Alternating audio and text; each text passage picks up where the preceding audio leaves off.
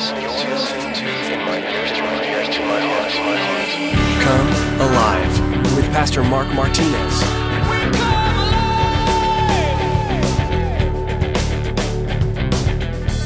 So you get impatient and see the people around you having more success and less problems, and you begin to want to copy them. We begin to want to be like them. We tend to assess our problems mechanically rather than spiritually. We start to look at those things. We think there's something wrong with our techniques, and we try to adjust, but we don't repent. We make an adjustment in our lives. We don't make a repentance, and that's the problem that the church has.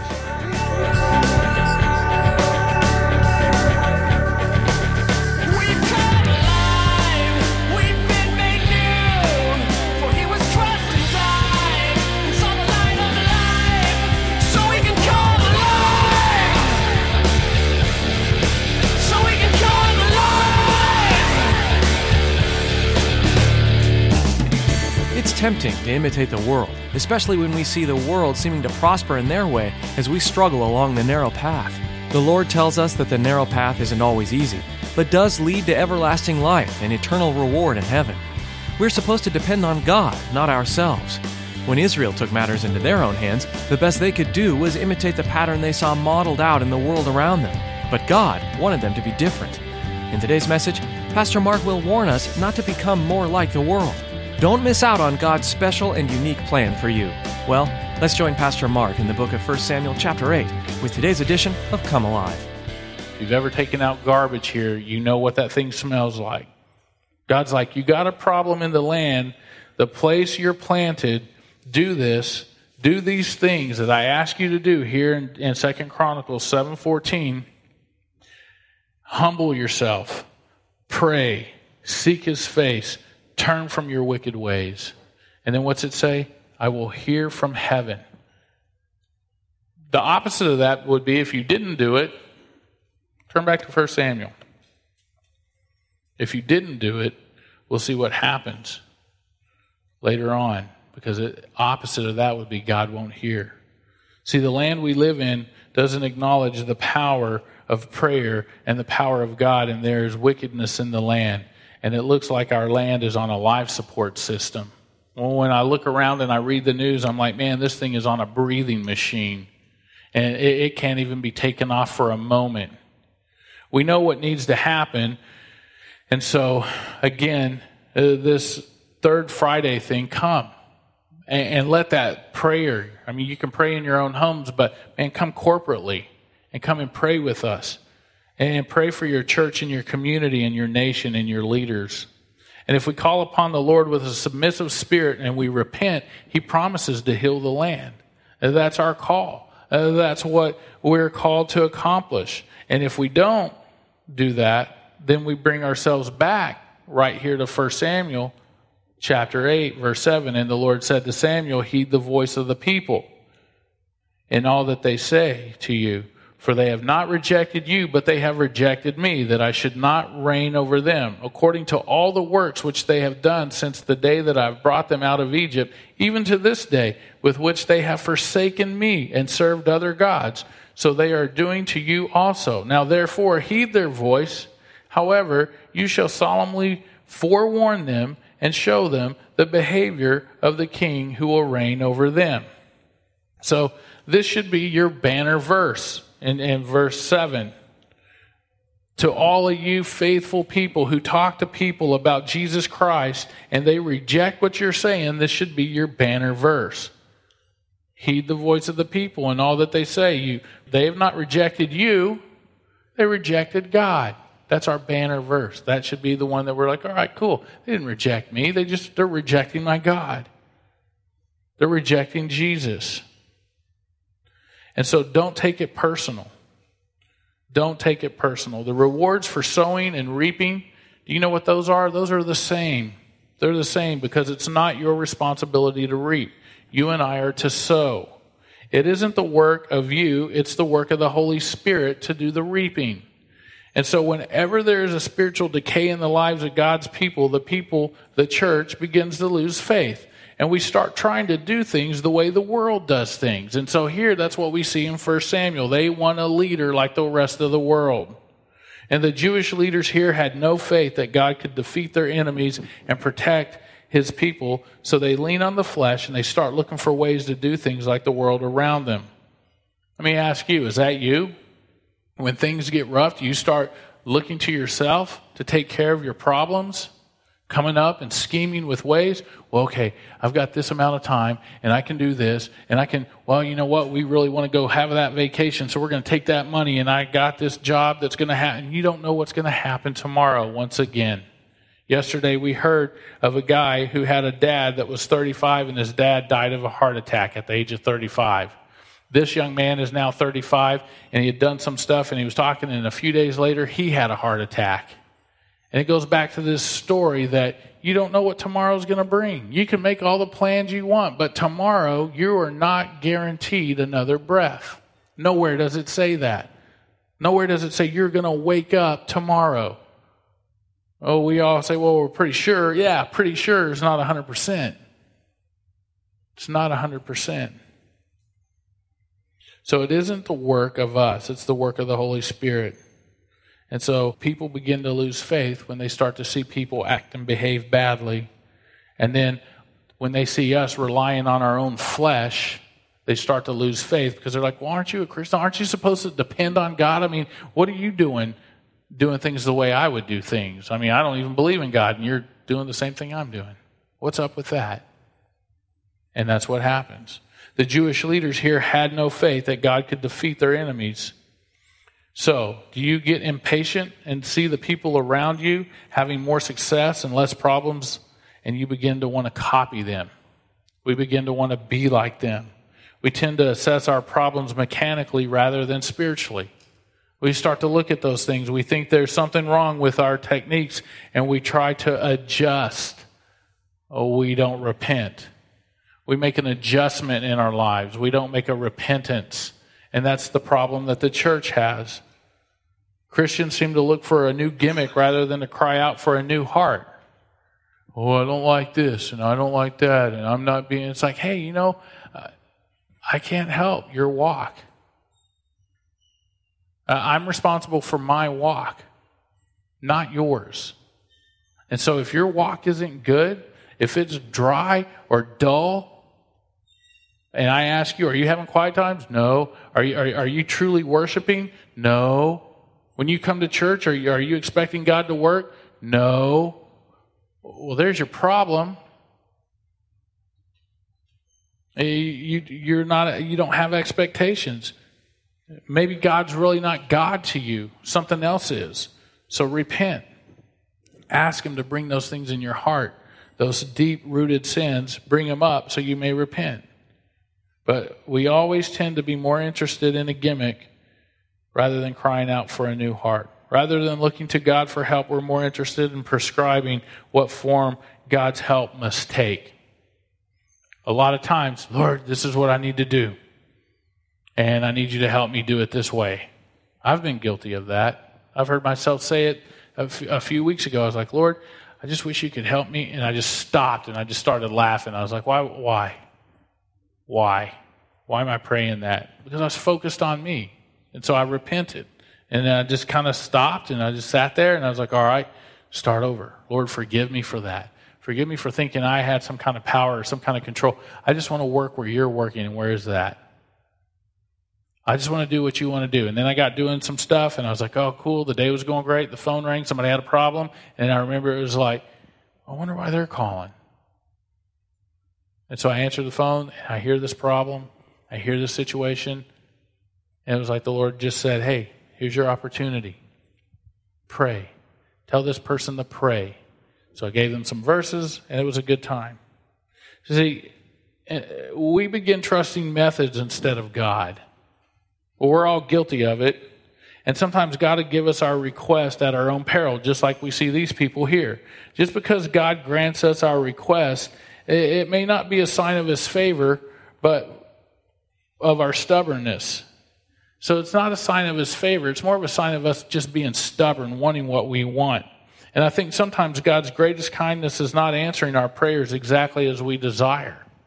I think he's very kind to us. It goes back to my story about in high school, the beautiful young girl. Oh, I just want to marry her. I can't wait to marry her. And I saw a picture of her on Facebook. I was like, thank you, Jesus, that did not happen. I mean, sometimes it's the best answer. It's like, no, I'm not going to give you your desire. Yeah, you got married, but that's not the one I have for you. I'm choosing.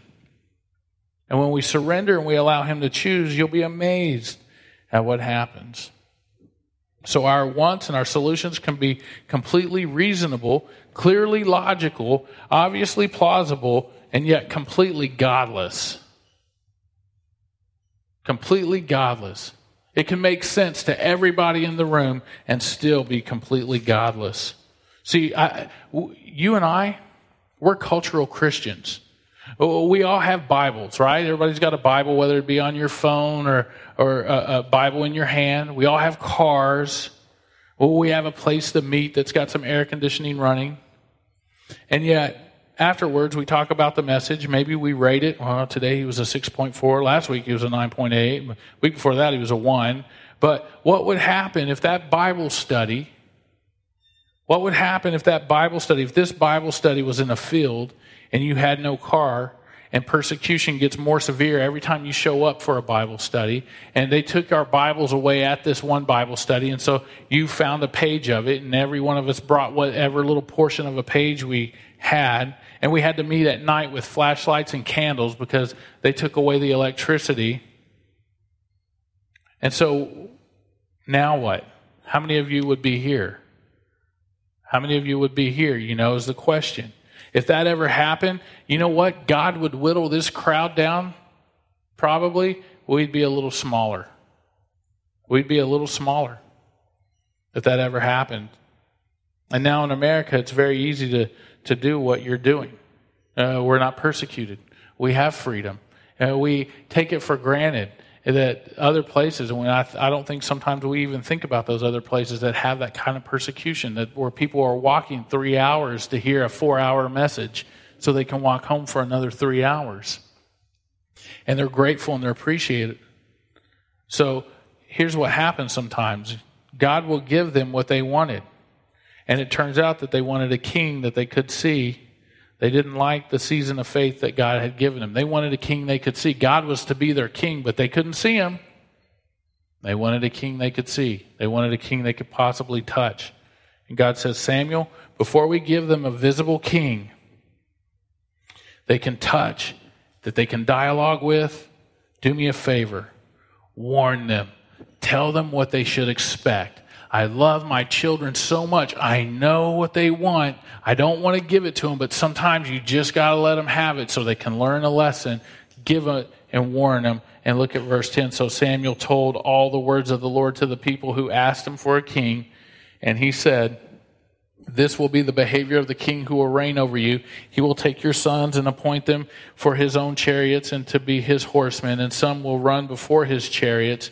He will appoint captains over his thousands and captains over his 50s. He will set some to plow his ground, reap his harvest, some to make his weapons of war and equipment for his chariots. He will take your daughters to be perfumers, cooks, and bakers, and he will take the best of your fields, your vineyards, and your olive groves, and he will give them to his servants. He will take 1/10 of your grain, of your vintage, and he will give it to his officers and his servants. And he will take your male servants and your female servants, your finest young men and your donkeys, and he will put them to his work. He will take 1/10 of your sheep, and you will be his servants. And you will cry out in that day because your king, whom you have chosen for yourselves, and the Lord will not hear you in that day.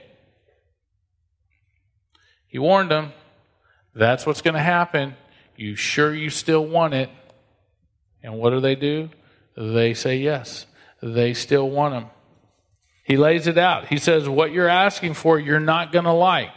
It's kind of like reading the tag on a hairdryer. It says, do not use this in the water. And you're like, whatever. And you hop in there.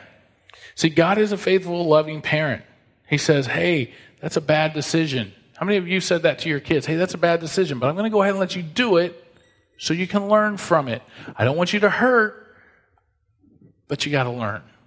So that's what God says. It's a bad decision, but I'm going to let you do it. But when you fail, I won't hear. I'm going to work it out for good later. It's just like when your kids want something and they're like, oh, no, it didn't work. I'm like, too bad, bro. I can't hear it. Not listening. It's biblical. I don't have to hear about your whining. He says, because the bottom of verse 18, and the Lord will not hear you in that day. You're going to cry, you're going to whine, you're going to kick, you're going to throw a fit, but the Lord will not hear you in that day. But later, I'm going to work it out for good. You'll see. It's going to be a long season. It's going to be a rugged time. You've reaped what you're about to sow. This is what you want. I'll let you have it. God's a faithful, loving parent. God says, I hurt to see you doing what you're doing in the first place. I care. I cared enough to warn you. You're going against my will and choosing to do what you want to do. That's going to cause your own destruction. Proverbs 14:12 says, there's a way that seems right to a man, but in the end it leads to... See, God's a great parent. He's going to let you stay in that decision for a long enough time so that He is sure that you've learned that lesson. Sometimes we're like, oh, I have. He's like, no. I can see the end from the beginning. I know what happened. I can rearrange stuff. I know how this is going to play out. I'll let you out of that, Mark. It's going to be bad. I love you enough to let you go ahead and do this. I love you enough to let you go, but I care. I care. And if you've read this, God allows this bad decision to happen for a few more chapters until they get frustrated and cry out to God. God eventually will say, okay, all right, that was the king you picked. I'm going to choose the next one, the one I want. His name's David. He's a man after my own heart. Some of us might be like, but he blew it. But yet he was quick to repent. He was very quick to repent. 150 years earlier than this, they did have a king once. He was a bad dude. He wasn't good. He wasn't good for the people. And you know, if we seek God on our decisions, I bet you'll spare yourself so much misery. If you just seek Him on those decisions that you have to make, so much misery you won't have to go through. Look at verse 19. Nevertheless, the people refused to obey the voice of Samuel, and they said, no, but we will have a king over us, that we also may be like all the nations. Look at that. They want to be just like everyone else. Anyone in here want to be like anyone else? Yes, you do. Want to be like all the nations, that our king may judge us and go out before us and fight our battles. And Samuel heard all the words of the people, and he repeated them in the hearing of the Lord. And so the Lord said to Samuel, heed their voice, listen to them, and make them a king. And Samuel said to the men of Israel, every man go to his city. Every man go to his city. He says that because he's like, you guys, right now you're so excited it's going to happen. I just don't want you to pick Mo over here because he's not going to be great. So go to your own cities, leave, and think about this. And some of the people probably were like, yeah, this is pretty scary. We just heard a warning. Again, we don't like to be different for God's sake. We don't like to be distinct. We would rather blend in. You can't just blend in to change the world.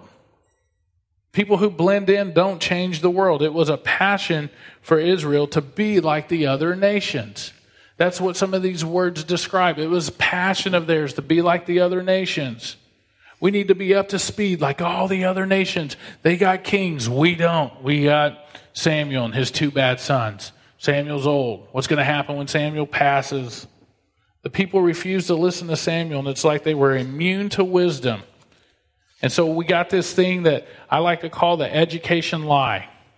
Education's good stuff, but sometimes there's this big lie that follows it, and it's this. If we raise enough funds to inform the people of the danger that they'll eventually turn from it. And yet we raise enough funds and look at drugs and alcohol. Look at abuse. Oh, we've warned them, we've taught them, we've done programs in schools, we've raised enough money, we've educated them. Yet the lie still continues. You would think it would just take one guy to drink and drive and wipe out a whole family, but people still do it. I mean, think about it. As horrible as that is, you would think, man, if everybody read about that, it would stop, but it doesn't. Why? Because nothing bad is going to happen to me. It's the toaster mentality. Well, it happened last time. It won't happen this time. And then somehow the knife winds up in the wall and your arm's tingling and you're just going down to your knees and you're like, gosh, I wonder what just took place. Or maybe one divorce that tears that family apart because of one mom or dad's lust. You would think that after seeing what it does to all involved, the kids that suffer, the wife that cries, the husband that's beat down, whatever, that education would have taken care of that, but it doesn't. Education cannot transform. We can educate ourselves. Samuel educated the people, but it didn't transform them. It didn't transform them at all. Israel hears God's word. They just don't submit to it. We hear God's word every day. Do we submit to it? God gave instruction and said, hey, these people, they're not teachable. They're not teachable. 1 Samuel 8 is our mirror. It reveals who you and I are. It reveals who Israel truly is. How ashamed are you to be different? How resistant are you to any word that does not agree with your opinion? Maybe your opinion is, well, it's not my business to tell somebody about Jesus. That's their business. That's private. That's between them and God. The Bible tells us to do it, yet we don't listen to that wisdom. The greatest judgment God can give us is to let us have our own way. That's the greatest judgment God can give us, is to let us have our own way. The Bible says he gave them their own way, but he sent leanness into their own soul. Maybe you're feeling lean today. Maybe you're feeling like your spiritual walk isn't even a walk, it's barely a crawl. Or maybe it's just at a complete stop. Maybe you haven't heeded the word of God. Maybe you haven't listened to the instruction. God permits it. He permits a king, but he doesn't approve of it. I'm going to allow this to happen so you can learn a lesson, but there's no other way for you to learn it because you're blinded by selfishness, or maybe you're blinded by fear, or maybe you're blinded by some type of anxiety. So, you have to think about it. We've been given a gift to measure our lives by. His name's Jesus. He was our example, how to do all things well, how to resist the temptation of the day, how to pray, how to communicate with God. He even went so far as to die for you and I on a cross so we can have a life that exalts God and further separates us from being like the world. But yet we tend to run back to want to be just a little bit like the world. It's okay. It's not going to hurt anyone. You don't know. See, there's a difference between having the truth and loving the truth. We'll close with this. Spurgeon said, worldly amusements are fit food for mere pretenders and hypocrites. If you were God's children, you would loathe the very thought of the world's evil joys. Your question would not be, how far may we be like the world? But we should say, how far can we get away from the world?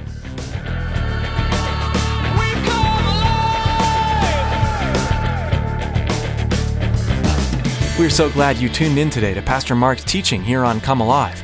Pastor Mark has been walking us through the Bible verse by verse, chapter by chapter, unlocking the blessings, truth, and love found within its verses. We know that reading God's Word can be difficult to squeeze into your schedule sometimes, so having something to listen to instead can help. With that in mind, we'd like to let you know about our Come Alive podcast. We've made Pastor Mark's messages available to you for free so that you can take them with you on the go, making hearing the Word so much more convenient. Search for Come Alive on iTunes or on Google Play and subscribe to have a notification sent to you as soon as we post new editions. Thanks again for tuning in today to Come Alive. If you'd like to learn more about this ministry and the church behind it, please visit us online at comealiveradio.com. If you're living in or near Katy, Texas, we'd also like to invite you to come see us in person at Calvary Chapel, Katy. We're a laid-back group of Jesus followers, and we love inviting new people to come join us in seeking the Father and praising His name. Find service times and directions to our church when you visit our website, comealiveradio.com. That's all we have time for today. We pray you continue to find Jesus through His Word and in everything you do. Join us next time for another in-depth look at the Bible, right here on Come Alive.